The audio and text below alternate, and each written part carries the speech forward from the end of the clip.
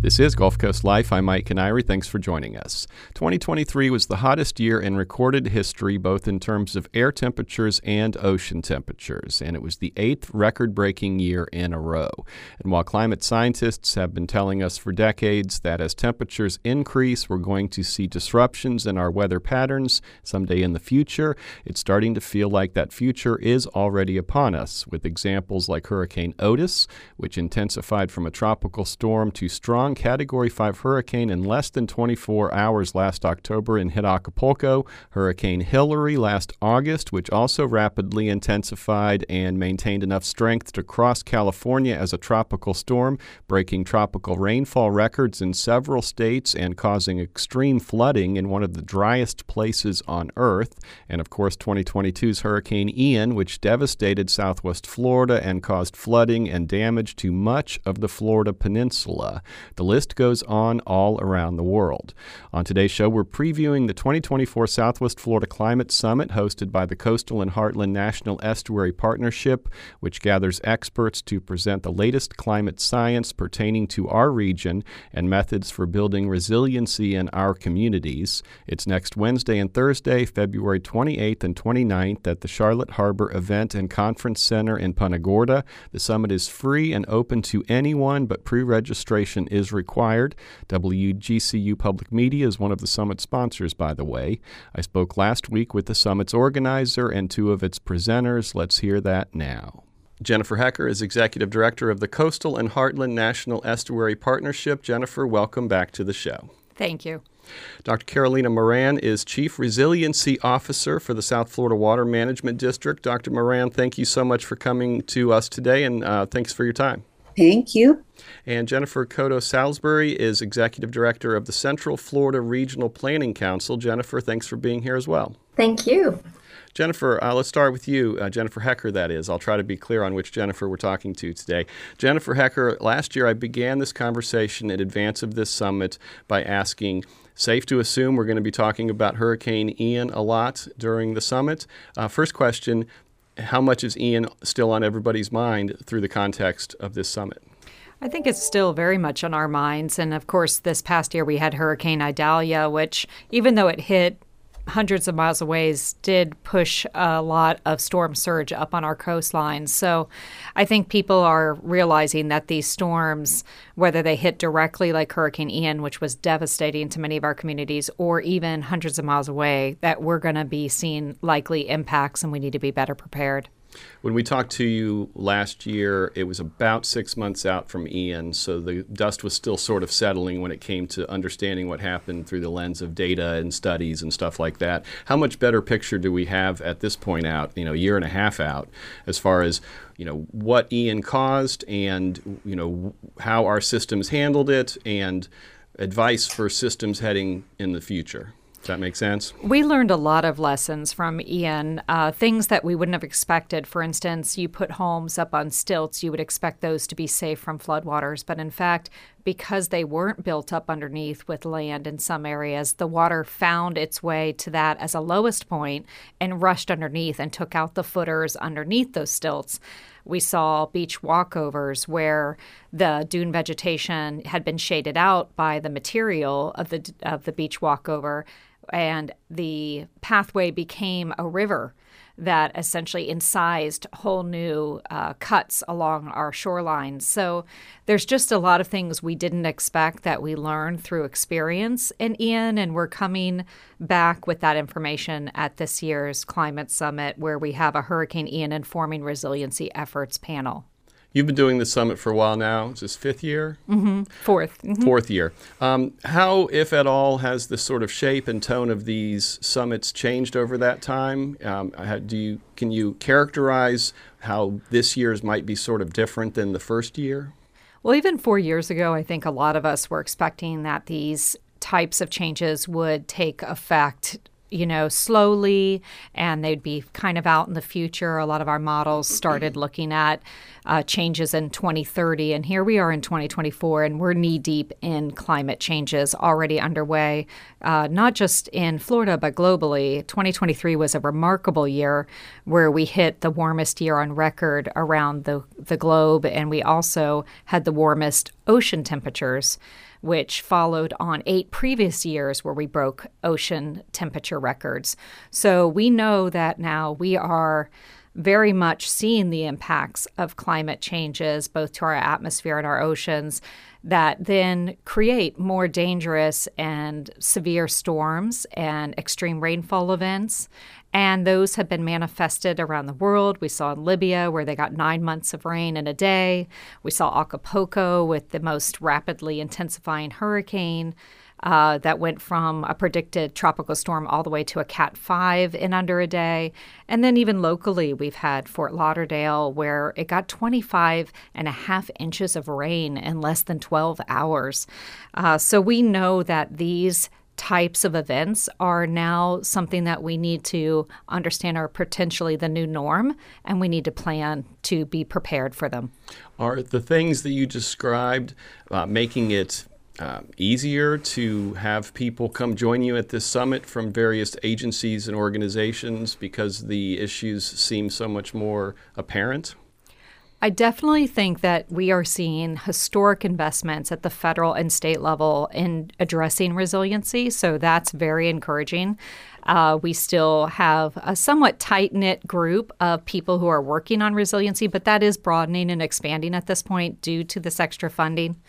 But I think we want to see the general public get more engaged, and we really invite everyone. It's a free public event on February 28th and 29th, and we are opening it up and asking the public to consider taking time out to join us to be part of this conversation and this movement to enhance resiliency in our region. And they can do that just by going on our website, chnep.org, and registering. And they can just come and sort of be a fly on the wall. They don't have to do anything but show up and listen and choose which things they want to attend. Exactly. And we have audience Q&A all throughout. So we do want to make it interactive and make sure that they're part of the conversation. One of the panel discussions is being moderated by the Central Florida Regional Planning Council with elected leaders from inland counties talking about what's called Heartland Regional Resiliency Coalition efforts. So I think now's a good time to bring in Jennifer Cotto-Salisbury. Jennifer, for starters, tell us a bit about yourself and the work that you do and the Central Florida Regional Planning Council. Oh, absolutely. Thank you. And thanks for the opportunity to be here today. So the Central Florida Regional Planning Council is one of 10 regional planning councils in Florida. We are a government agency, and we actually are coming up on our 50th anniversary. We were created in 1974 by the 5 counties that we serve, and that includes DeSoto, Hardee, Highlands, Okeechobee, and Polk counties. We really work in partnership with our communities as we look at the vision of a more resilient future. And the Heartland Regional Coalition, the Central Florida Regional Planning Council, really is the foundation and the coordinator of that coalition, which also includes the counties of Glades and Hendry, just due to our interrelated economies, our resources, and resources of regional significance. But back in 2021, we formed the Heartland Regional Resiliency Coalition, and the foundation of that was Heartland 2060, which was really a grassroots effort that kicked off in 2006 as the 7 counties really looked at a path forward for a more resilient region. Even though we are inland, we are the only completely inland regional planning council in Florida. We also face natural disasters as well.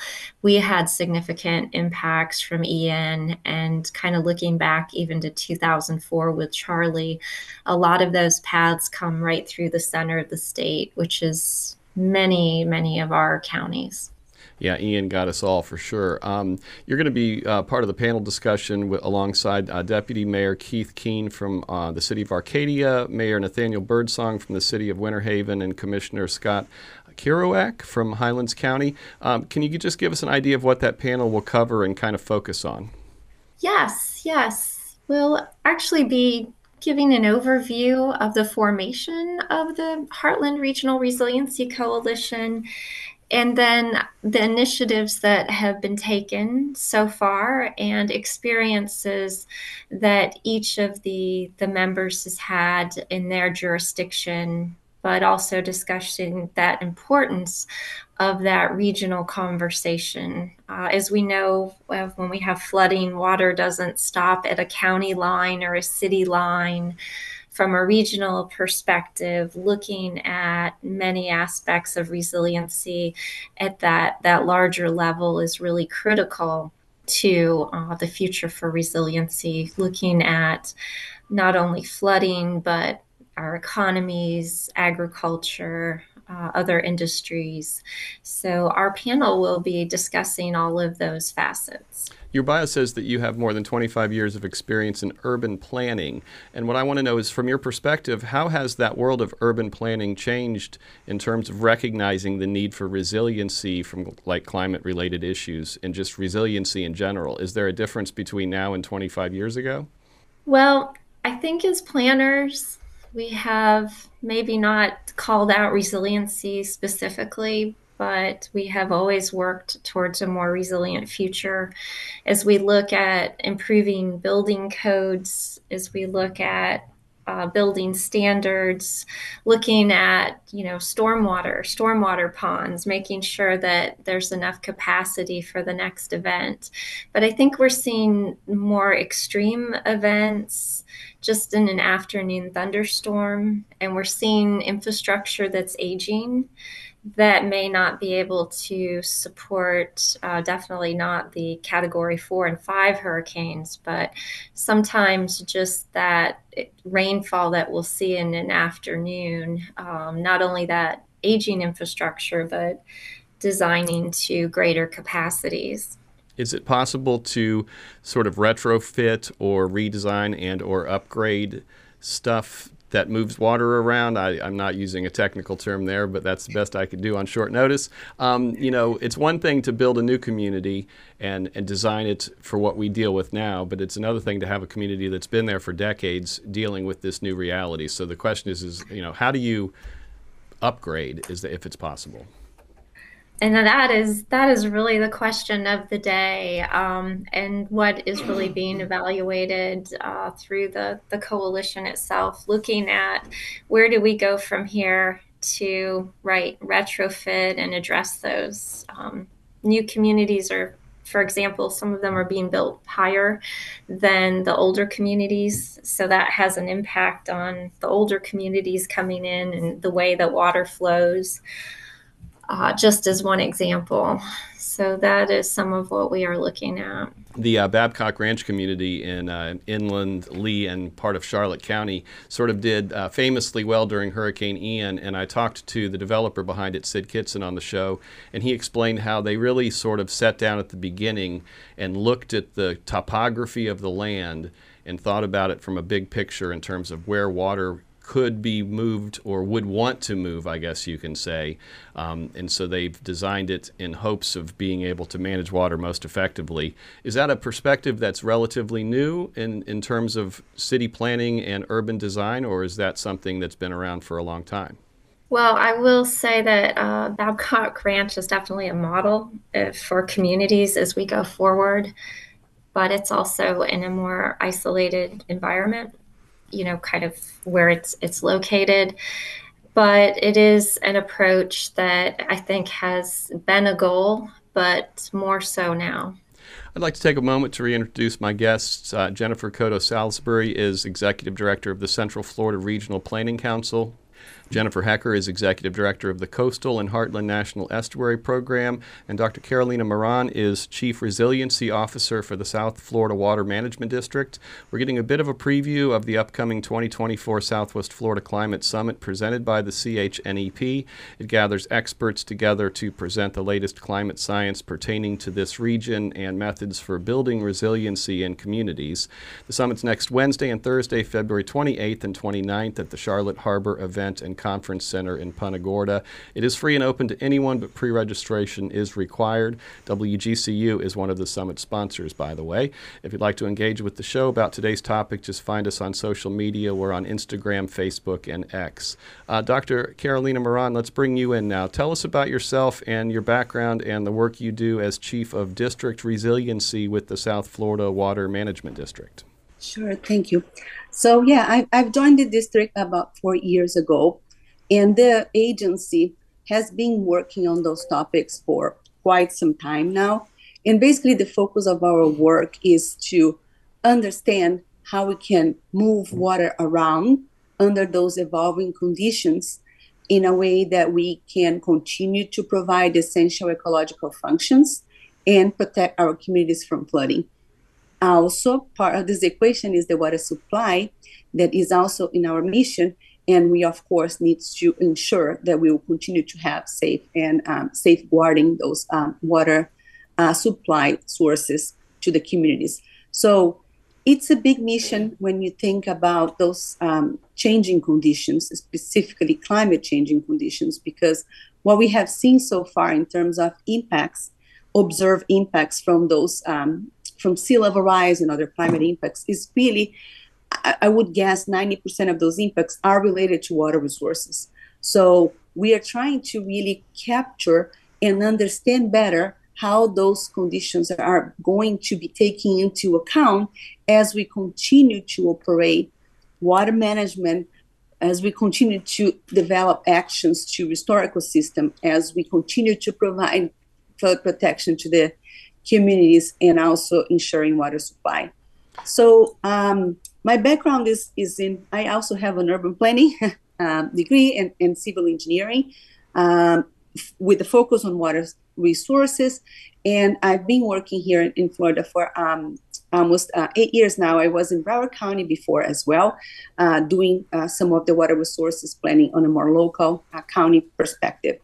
So one of the challenges here, especially I'm going to bring a little bit to South Florida, is really the low-lying gravity dependent system that we have today to move water around, and really no room, not too much flexibility in the system today to really continue to achieve those goals, to perform our mission as those conditions might be exacerbated.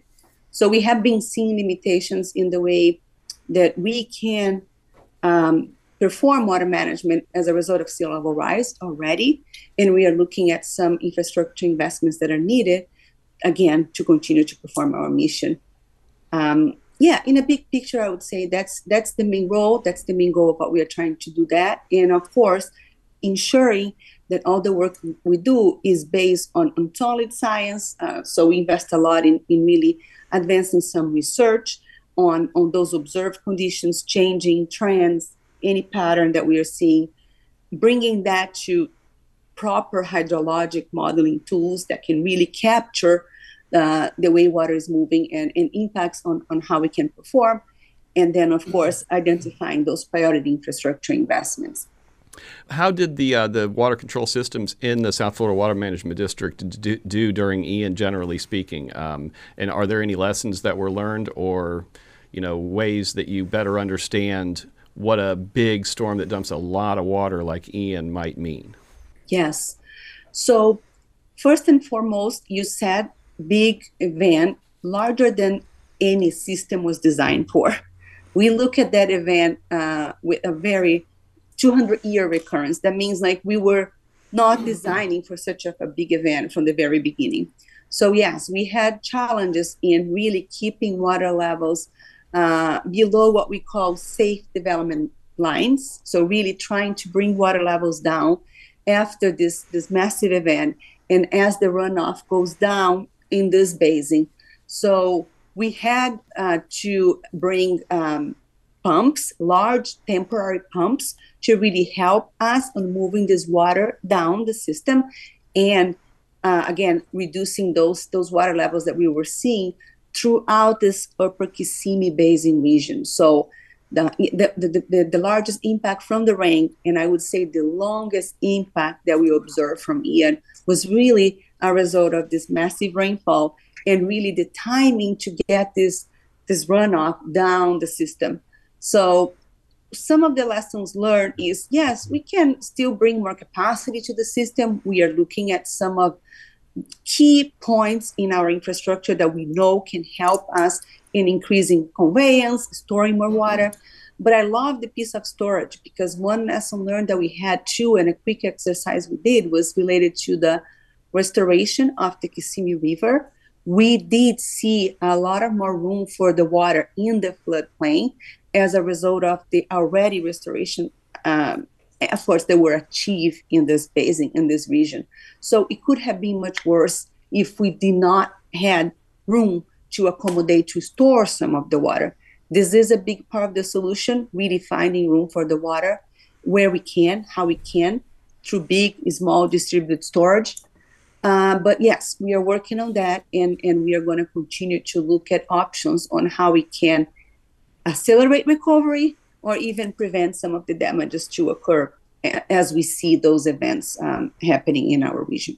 And as you mentioned briefly, but I'm sure you're super well aware, a big part of your challenge is not only moving water effectively, storing water when necessary, but then you have to balance all of the ecological concerns as well, which means you can't necessarily do things in the way that makes it easiest. You have to do it in a way that balances all those things. Yes, water resources management is a balancing exercise. And we joke sometimes that when everybody is a little unhappy is when we reach that balance, because there is no way that everybody can get everything they want when we are thinking about how we share and how we can operate a water management system of such magnitude. So the ecological piece is a huge piece. We take it very strongly as we manage the system. We have significant lessons learned from an original conceptual system that was prioritizing some of the flood and water supply without taking into account the whole environmental piece. We have the largest program nationwide in terms of ecosystem restoration and preserving ecological functions going on right now, implementing a series of efforts. And yes, that's a big piece of the equation. That's something that we are taking into account 24/7 when we are recovering and when we are addressing those events. And again, finding the balance is not an easy task. And of course, at different times and different moments, we're going to see impacts that are going to be occurring through all the goals that we have here. And finding the balance is not an easy task, but it's something that we have a lot of tools, and we have a system in place and people that really can be in the room looking at all those different aspects and driving the response in a way that would minimize impacts in general. Jennifer, we're coming up to the end of the show, but I just want to ask, are we pivoting into dealing with the reality of climate change and issues that it causes and looking at ways to mitigate those impacts versus, I know we still want to do everything we can to try to prevent the long arc of it happening, but now, like you've described earlier, as we see these things happening around the world that seem to be evidence, are we more focused now on mitigation than prevention? Is that a fair question? I think we need to do both. Anything we can do to slow these changes, every little bit makes a difference. And we do need to slow it because things cannot adapt quickly. Even humans cannot adapt quickly. So we need to do everything we can to slow these changes down and try to reduce the worst, avert the worst outcomes, reduce these impacts. But on the other hand, I think one of the things that I just heard that really sticks out to me is there's so many opportunities right now to make a new, more sustainable, resilient future. And we have unprecedented efforts going on, both at the state level with the Florida Wildlife Corridor and at the federal level with the new Everglades to Gulf Coast Conservation Area, where we are looking at, we need to save these natural lands. When you heard about Babcock, the fact that the areas around it are preserved, and that helped to also provide protection to that community. And then you hear about the Kissimmee Basin restoration. Those emphasize that natural areas are critical to protecting our human communities and environment. So we need a balance in this state, and as we're rapidly developing, we have very few years left to try to secure the conservation areas and working landscapes that we need to keep undeveloped, to recharge our aquifers, to provide natural water quality and stormwater attenuation and treatment. And so there's some really important opportunities right in front of us right at this moment. with all of this funding, with these initiatives at the state and federal level. And that's why we need the public to jump in and really help us to advance these. This is our moment. If we don't make the right choices right now, then generations to come will not have those choices to be able to provide the services that they need for themselves. The water quality, the water supply, the flood protection, all the things we've talked about. So very much appreciate the work of these different agencies coming together that are represented, as well as many others that are going to be partaking in the summit. And we ask the public to join us on February 28th and 29th. And you just go to chnep.org to find information about how you can get your free registration to attend. All right. Jennifer Hecker is Executive Director of the Coastal and Heartland National Estuary Partnership. Jennifer, thank you for your time. It's good to see you. Good to see you. Thank you. Dr. Carolina Moran is Chief Resiliency Officer for the South Florida Water Management District. Dr. Moran, thanks to you. Thank you. And Jennifer Cotto Salisbury is Executive Director of the Central Florida Regional Planning Council. Jennifer, thanks to you as well. Thank you. You can find links to more information about the summit and how to register on our website, wgcu.org/GCL. WGCU Public Media is one of the summit sponsors this year. If you missed any of the show, you can always hear episodes in their entirety on our website or wherever you find podcasts. Our show today was produced and directed by yours truly. Our social media coordinator is Bianca Massoni. For now, thank you for listening. I'm Mike Canary. This is WGCU FM, Fort Myers 90.1, WMKO Marco Island 91.7 FM, NPR for Southwest Florida.